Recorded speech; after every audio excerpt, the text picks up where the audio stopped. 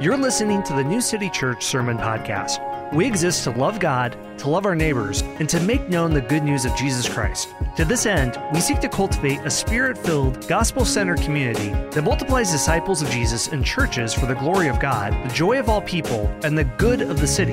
If you'd like to learn more about New City, including service times, discipleship pathways, and opportunities to serve and fellowship with us, please visit us online at newcitykc.org.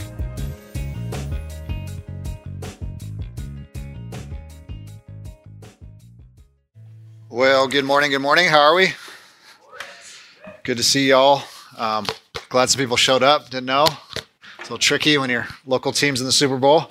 But this is our Super Bowl, as you might have saw my note this weekend. So I'm just going to lay it on thick this morning. No, I won't. But really glad to be here with you, and hopefully you were served well last week by Jim Hayes from the Fount, if you were here, and I got to preach at his church downtown, and it was a great time, and so I heard it went really well. They can speak on how it went down there with me. They're not inviting me back, so if that says anything, no. But it was a really great time just to be together, and as we continue to work through the scriptures together, we've been doing a series through the whole Bible. We're going to be in 2 Kings this morning, 2 Kings chapter 5. We've been kind of taking a 30,000-foot view of the scriptures, so we're not hitting every story and every verse, but kind of looking at the grand story, at the grand narrative of how we actually see Jesus on every page, that we really believe that deep in our bones, that Old Testament, New Testament, it's really revealing Christ. It's revealing this God who comes to redeem and restore all things and show us grace and mercy, grace we don't deserve, and to heal and restore even creation itself. And so Jesus shows up in these very unexpected ways, and I think our story this morning is one of those just grace-filled stories that is so beautiful and amazing, where if we can't see Jesus there, I don't know if we can see him anywhere. But I want to read that to you. 2 Kings chapter 5. It's the story of Naaman and the slave girl, if you want to call it that. And we're going to look at 2 Kings 5, just the first 14 verses or so. 2 Kings chapter 5, verse 1.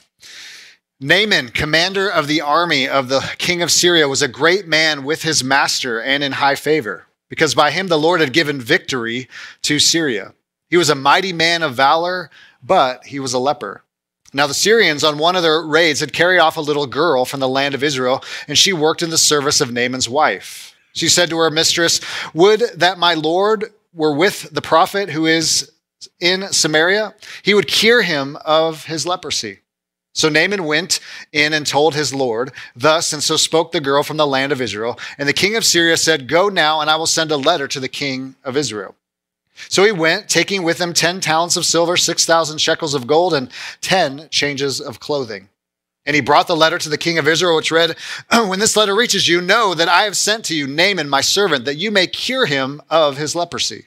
And when the king of Israel read the letter, he tore his clothes and said, "Am I God to kill and to make alive, that this man sends word to me to cure a man of his leprosy? Only consider and see how he is seeking a quarrel with me." But when Elisha, the man of God, heard that the king of Israel had torn his clothes, he sent to the king saying, "Why have you torn your clothes? Let him come now to me, that he may know that there is a prophet in Israel." So Naaman came with his horses and chariots and stood at the door of Elisha's house. And Elisha sent a messenger to him saying, "Go and wash in the Jordan 7 times, and your flesh shall be restored, and you shall be clean." But Naaman was angry and went away, saying, "Behold, I thought that he would surely come out to me and stand and call upon the name of the Lord his God and wave his hand over this place and cure the leper. Are not Abani and Pharpar, the rivers of Damascus, better than all the waters of Israel?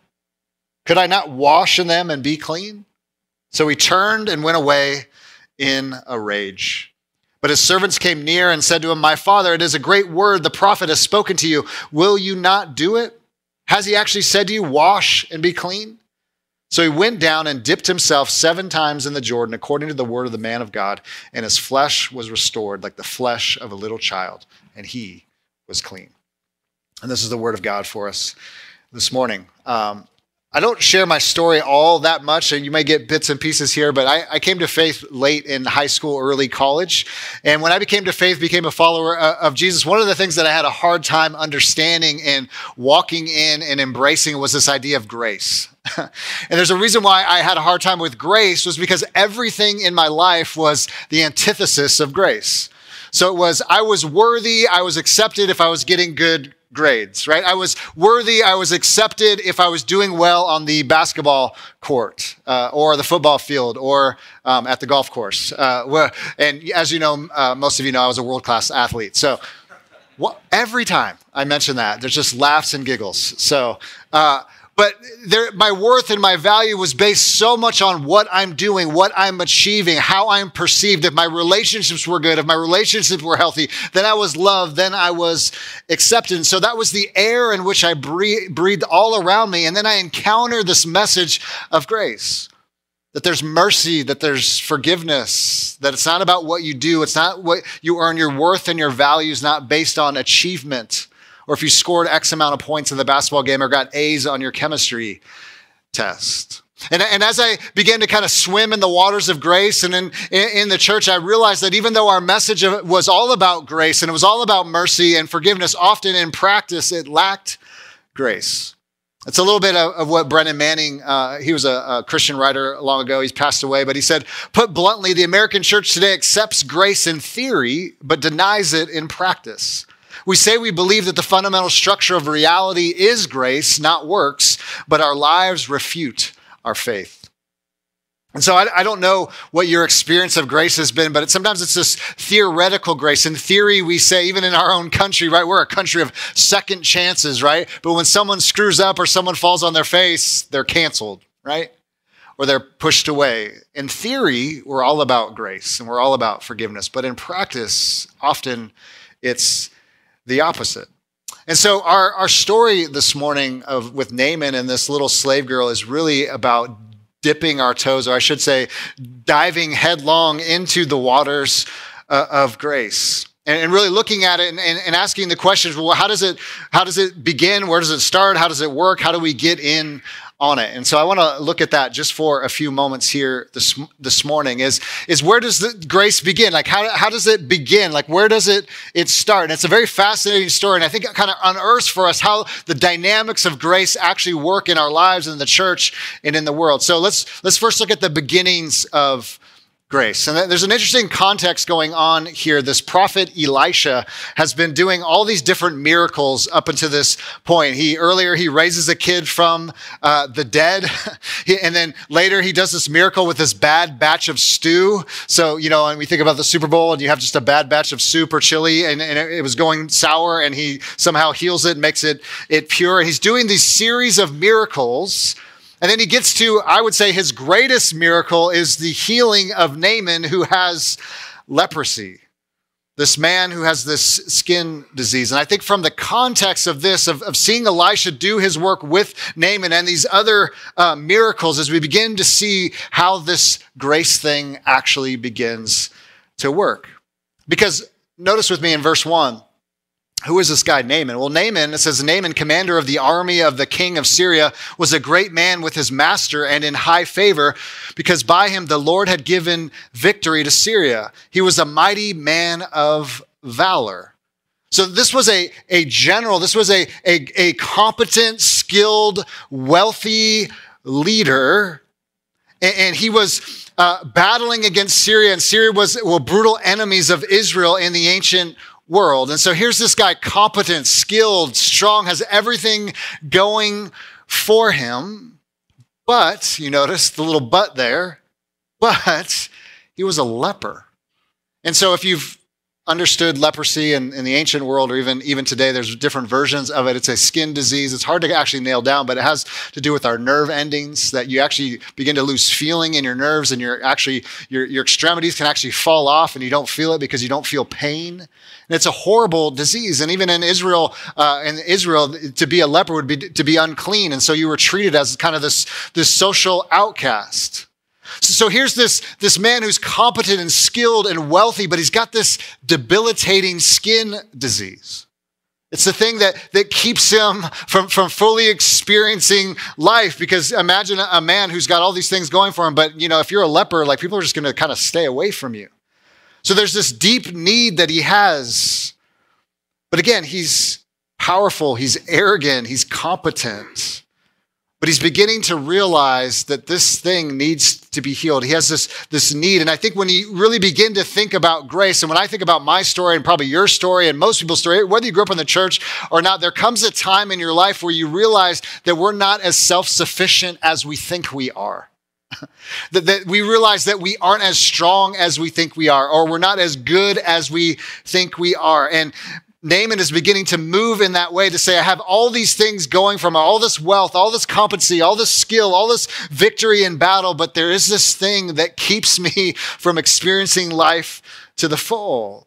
This illusion of self-sufficiency is beginning to die in him as you kind of move through the story. I think of different examples in Scripture.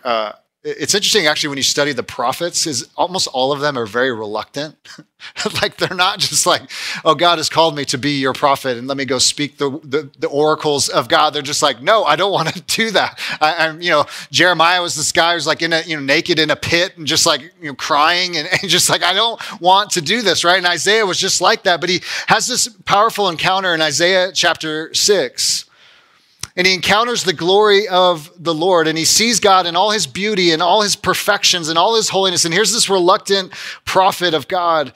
And he says this in Isaiah chapter 6, verse 4. He says, and the foundations of the threshold shook at the voice of him who called, and the house was filled with smoke. And I said, woe is me, for I am lost, for I'm a man of unclean lips, and I dwell in the midst of a people of unclean lips. For my eyes have seen the King, the Lord of hosts. Then one of the seraphim flew to him, having in his hand a burning coal that had taken with tongs from the altar. And he touched my mouth and said, behold, this has touched your lips. Your guilt is taken away and your sin atoned for. And I heard the voice of the Lord saying, whom shall I send and who will go for us? Then he said, here I am, send me. And he said, go and say to my people, keep on hearing, but do not understand. Keep on seeing, but do not perceive. It was this windless opportunity that he had. That he had to encounter God first to realize I'm lost, I'm unclean, I'm sinful. Even the people around me aren't that sufficient as we think we are, that we are sinners and need grace and need mercy. You begin to realize that the beginnings of grace begin with a need. You begin to realize that we don't have it all together, and what we need is God's grace and God's mercy to show us who we really are at our core. And I think it is an illusion of self-sufficiency because we all lose everything eventually. I know that's really uplifting on Super Bowl Sunday, but we do. Eventually we will lose our health. Eventually we'll lose our minds. I mean, if we live long enough, we're probably all going to have cancer in some way, shape, or form. I mean, it's just the reality of it. We're all going to slow down, right? We're all going to lose the relationships that we love and cherish so much. And some of us have lost those relationships. And we've lost jobs, and we've lost finances, and we've lost the ability to even do daily tasks. Because there's an illusion of self-sufficiency that if we just work a little harder, go to the gym a little longer, get the right supplements in us, that's not coming for me. Somehow I can evade that. For a lot of us, including myself, as we all think we're a little wiser than we really are. It's the illusion of self-sufficiency. I have the answers. I know what to do. I know where I'm going, right?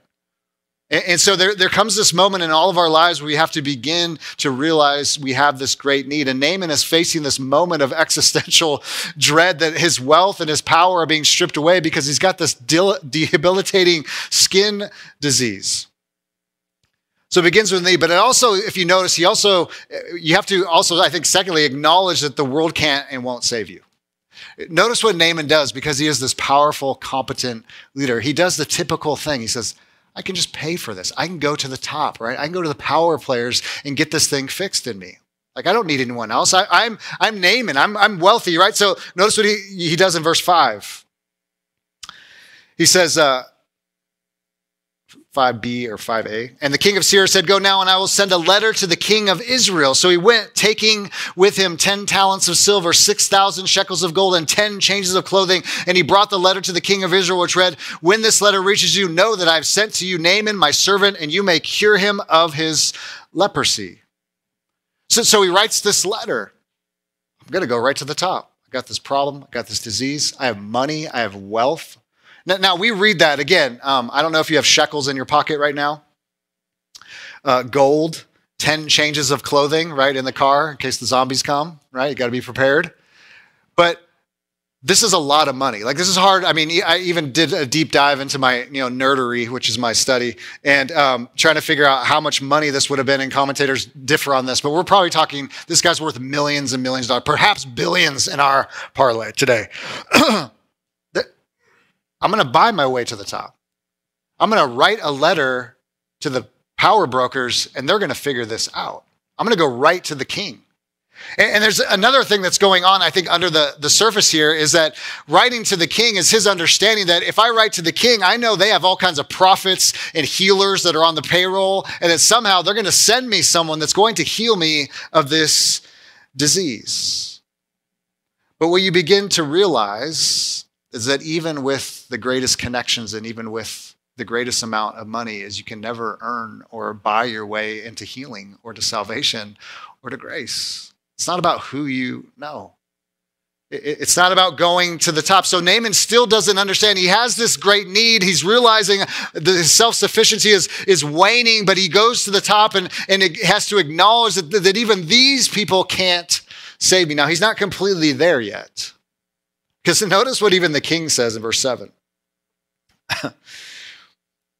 And when the king of Israel read the letter, he tore his clothes and said, "Am I God to kill and to make alive? This man sends word to me to cure a man of his leprosy. Only consider and see how he is seeking a quarrel with me." He even knows, like the king knows, like I'm not God. I can't heal this guy of his leprosy. I can't save this guy. Who does he think he is? And the king also thinks, because of this man's reputation, that he's a military leader, is that this is just going to cause another battle. Like, we don't need another battle in our hands. He's writing letters, and what if I don't heal it? Like this is a whole big mess. Because Naaman thinks that the way I'm going to be healed, and doesn't understand grace at this point, is if I got to go to the top.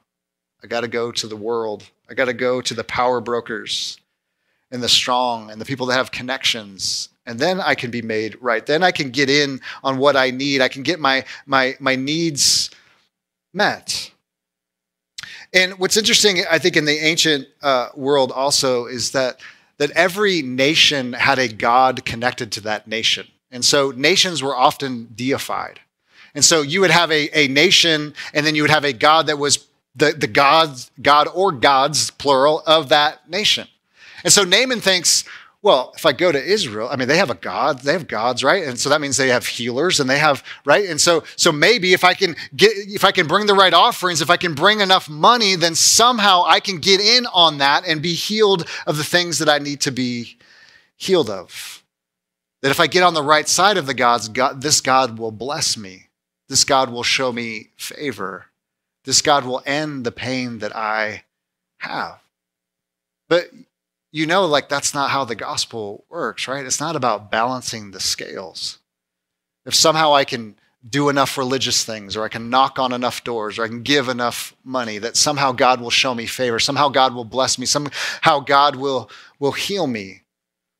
And I think most religions have some form of that. If I just do enough, say enough, pray enough, that somehow if I reach some level of spiritual consciousness, then maybe, just maybe, I'll receive God's favor, God's blessing. And I think even for Christians, we have a hard time fathoming a transcendent God that's beyond culture, that's outside of it, that's separate from it.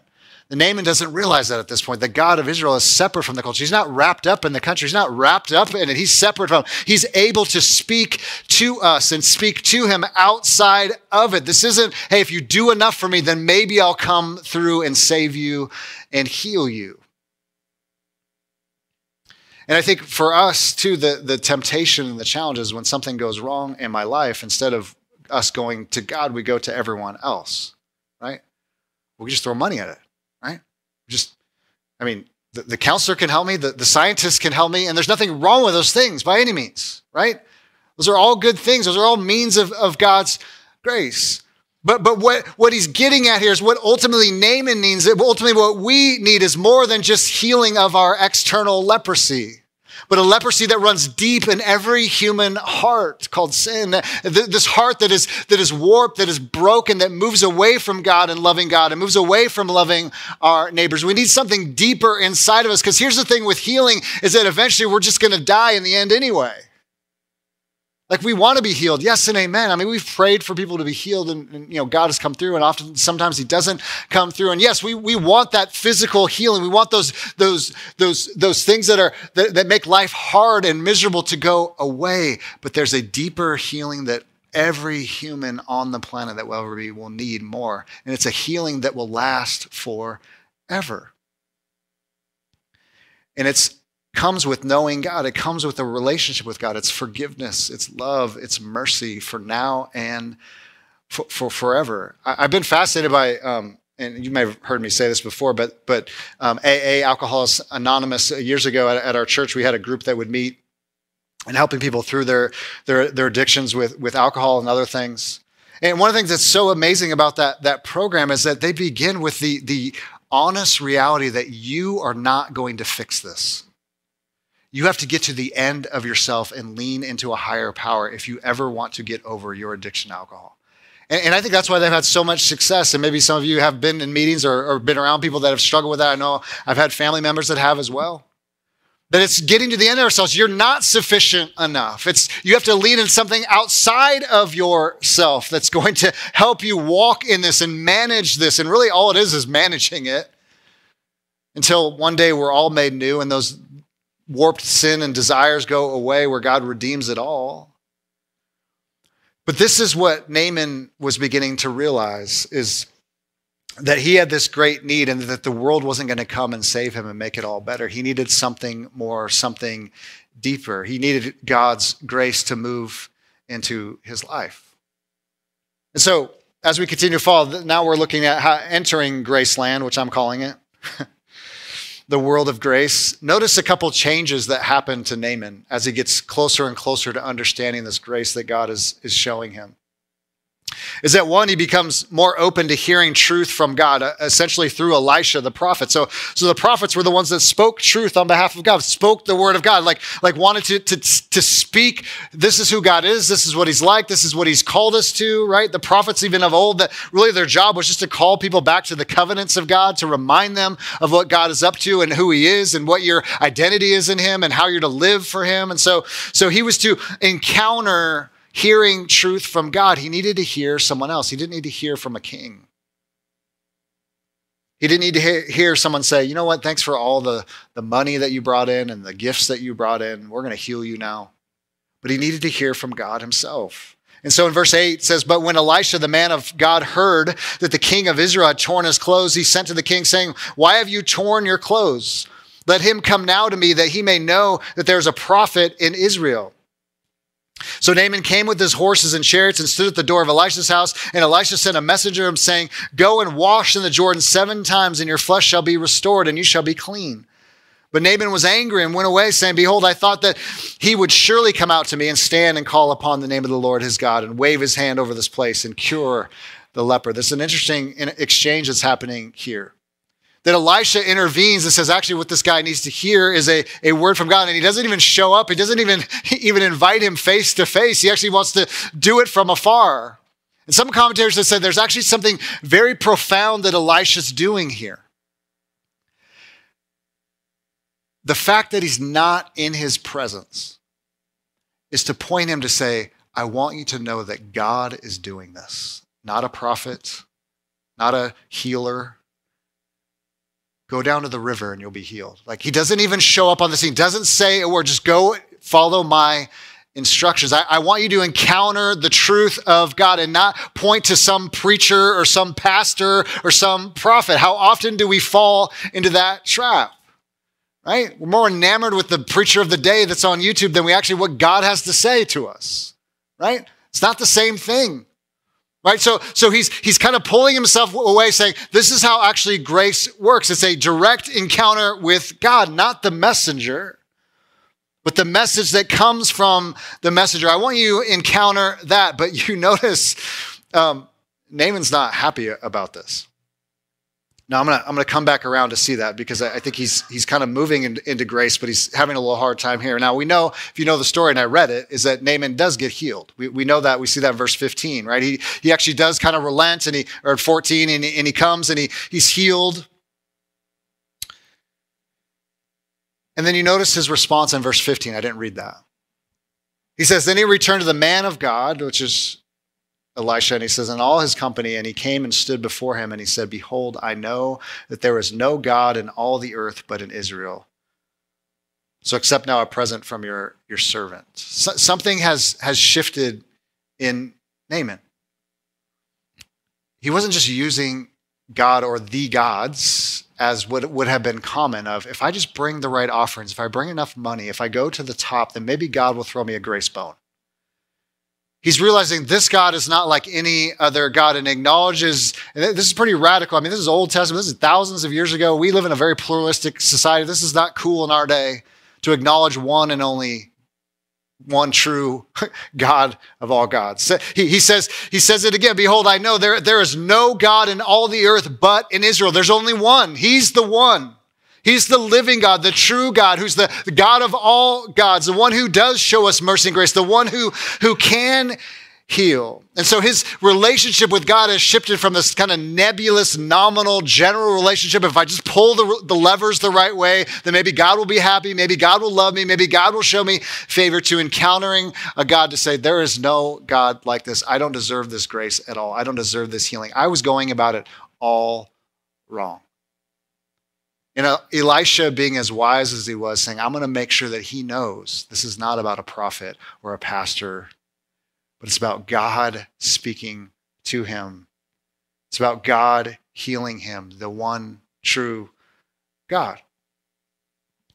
And what's fascinating about this story, I think, is it does something in us. It kind of messes us up a little bit, because I think if we're honest, grace is still a very hard thing to receive as a gift, right? I mean, how often do we on Christmas go, how much do I owe you? Or someone gives you a gift on your birthday and you're just like, hey, can I write you a check for that, right? It's hard for us to go, oh, this is way too nice. Or have you ever felt like that? Or someone buys you a dinner, it's like, oh, we got the next one, right? And then you just go around the whole circle. It's just like forever. Like, did they pay the last one? Did we pay this one? I don't know. I'm losing track, right? Instead of receiving the gift, right? There's no strings attached. It's unconditional, right? And there's a story with Jesus, and maybe you remember this story, and I got to preach a story right after this one last week at Jim's church.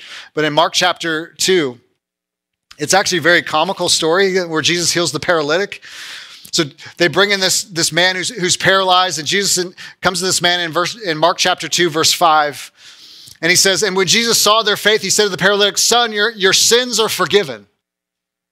Now, some of the scribes were sitting there questioning in their hearts, why does this man speak like that? He's a blasphemy. Who could forgive sins but God alone? And immediately Jesus, perceiving in his spirit that they questioned themselves, said to them, why do you question these things in your hearts? Which is easier to say to the paralytic, your sins are forgiven, or to say, rise, take up your bed and walk?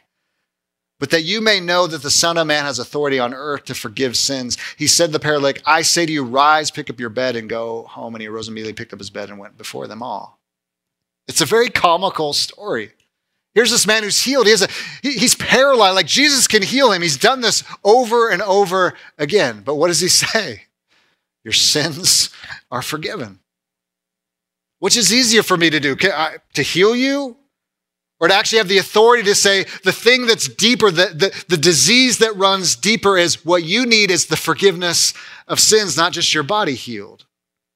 And God's all for healing bodies too. He's not against those things. Those things aren't bad, not wrong. But he says, but there's something that's a leprosy that's even deeper, is that we all need our sins forgiven. We need to realize that we aren't as self-sufficient as we think you are. We all fall short of the glory of God. So he makes this statement, I'm the one that can forgive you of your sins. That's even better than getting your body healed, because that's forever. It's not just for a moment. Like, wouldn't that be a sad day if this man who's paralyzed gets healed and then never knows God? Man, this healer came up to me and healed me, and it was awesome. And just goes and lives his life not knowing the love and mercy of God. Right? How many people are walking around our city and in our families and our neighbors and our home that, man, they have everything going for them, right? Everything on the outside. We've been so seduced by that. Well, they got the nice house, the nice family. They got really straight teeth, right?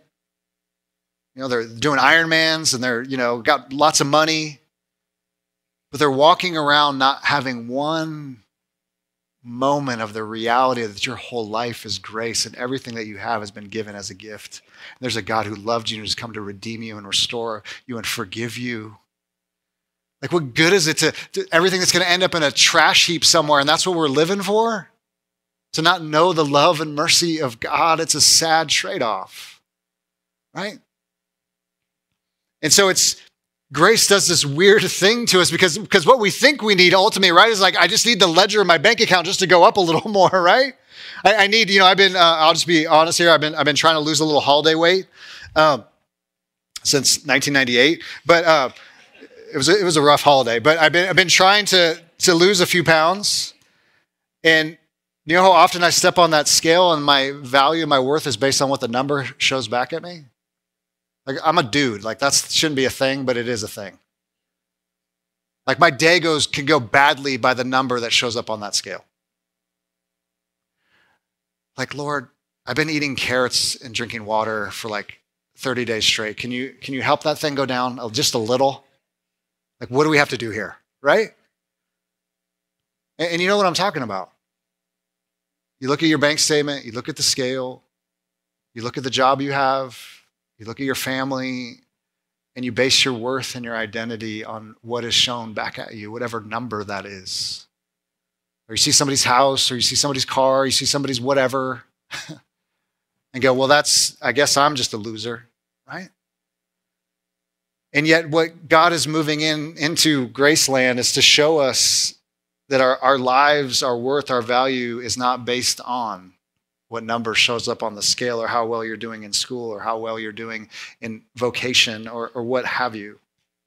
And Naaman's beginning to see that this whole thing is grace, because he does come back and he is angry because he realizes, he goes, hey, I could have jumped in the gross water of whatever river and been healed. Like, that's your answer to it, right? He says this thing about, Abana and Pharpar, the rivers of Damascus, better than all the waters of Israel. He's like, anyone can do that. Like, the most immoral person, the most moral person, the most wealthy person, the most poor person. But that's how grace works. That's the point. Like, he's beginning to see, oh, wait, hold on. Okay. Oh, I can just go in the Jordan and be healed. Yeah, this is how it works. It's not earning. It's not because you have money. It's not because you have competence. It's like anyone can jump into those waters. Those waters are free. Those waters of grace are free. Has nothing to do with if you're a competent general, have a lot of money in the bank. Has everything to do with who God is and what he's like, and his character and his mercy towards you. So jump in the waters, man. Jump in, it's free. Might be a little cold, but might be a little confusing, right? Might have to plug your nose, right? Might be confusing, not sure which way to paddle or where to swim, but this water is free, and it's the best thing that you can ever imagine. It will change you. And so much misery in the world is because of the orbit in which we live, as we think the whole thing revolves around us, right? So instead of getting into God's orbit and realizing this whole thing is grace, and the fact that we're even alive, the fact that we have anything going for us is all God's grace and all God's mercy, is why we experience so much misery, because we can always make it about ourselves and what we're achieving and what we're doing. We can never seem to rest in God's love and God's mercy. It's always about, well, what's the scale going to say this morning? Then I'm going to determine how my day goes based on that. Right? Or how many, as a pastor, how many people show up on a Sunday, or if there's money in the bank or whatever. We all do it in different ways and shapes and forms. And so he's beginning to see that the whole thing is grace, and that we owe every second of our lives to God, but we all fall short of God's glory. We all fall short of his commands. And I think that's why we have a hard time with grace, is because we really keep thinking there's just got to be more I can do. right? There's got to be something I can do, something I can add to, something I can say, something, right? Because I've made a mess of things, or I'm not where I want to be. So how do I do that? And I think why it's so radical is because it's scary. It's scary to think it actually can work this way, right? Right? And some of us have lived under pastors and ministries and families where it's just like, I just never know if I've done enough. I just never feel like I can just rest in his love. I just always feel like I screwed up again and I said the wrong thing, thought the wrong thing, right? And just live under this constant guilt and shame. And my grades just aren't good enough. My job's not good enough. We don't have a big enough house or whatever. So you just constantly just breathe in that air over and over again. And so that when you hear about grace, you go, no, that's not how this works. It's earning, brother. Everything's about earning. Well, the church can't just be about cheap grace, right? That's what Bonhoeffer talked about. It can't just be like just throwing grace bones everywhere. Yeah, we can. Because that's the message, right? Because here's the thing. The standard's too high. It's too massive. That's the problem. Like we can't reach it. We've all fallen short of the glory of God. God is too good and too perfect and too holy. So if we're trying to get there, we can't. That's arrogant and foolish, right? It's like standing before God, like me, standing before him and going, you like that? Huh? You like that? I've been hitting those buys pretty hard, God. You like that? Right? I mean, it's just like, are you kidding me? Like I made a hummingbird. Like you're not that impressive. Like, have you seen the Rockies? Yeah. Just put your little wimpy arms away. Right? But that's what we do spiritually. You like that? Huh? Look what I'm doing. I'm killing it. But that's not how grace works.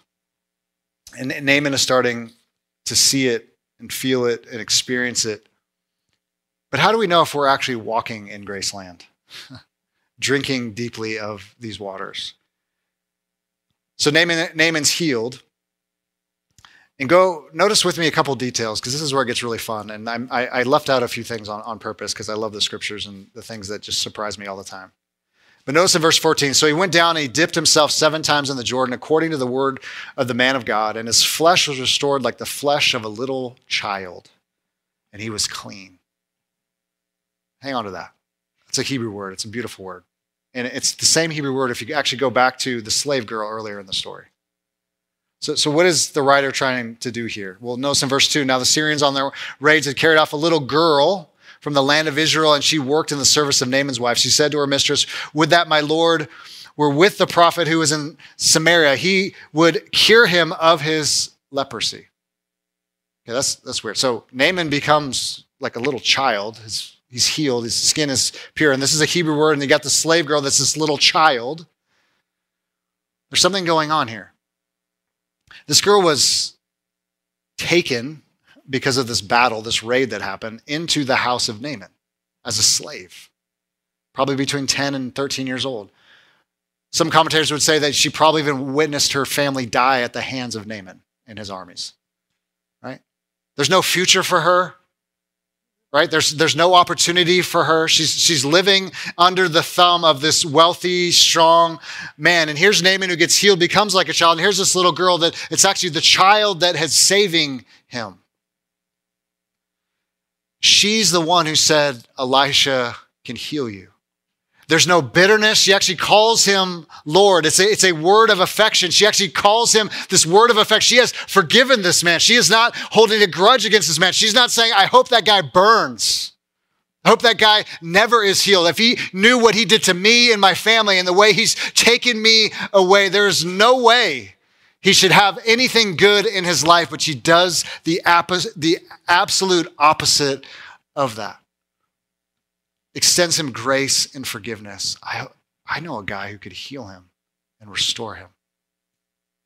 I don't know how your heart works or your life works, but that's usually not my default mode. Like if somebody has hurt me and wounded me and I grew up with a mother who kind of abandoned me and I thought I had forgiven her for a lot of years and realized I had it. My response is, I hope things go poorly for them. It's what they deserve. And there's none of that with this girl. She wants good for him. So how do we know if we're in and walking in Graceland? Well, one, I think it's the scriptures continually tell us it's about becoming like children.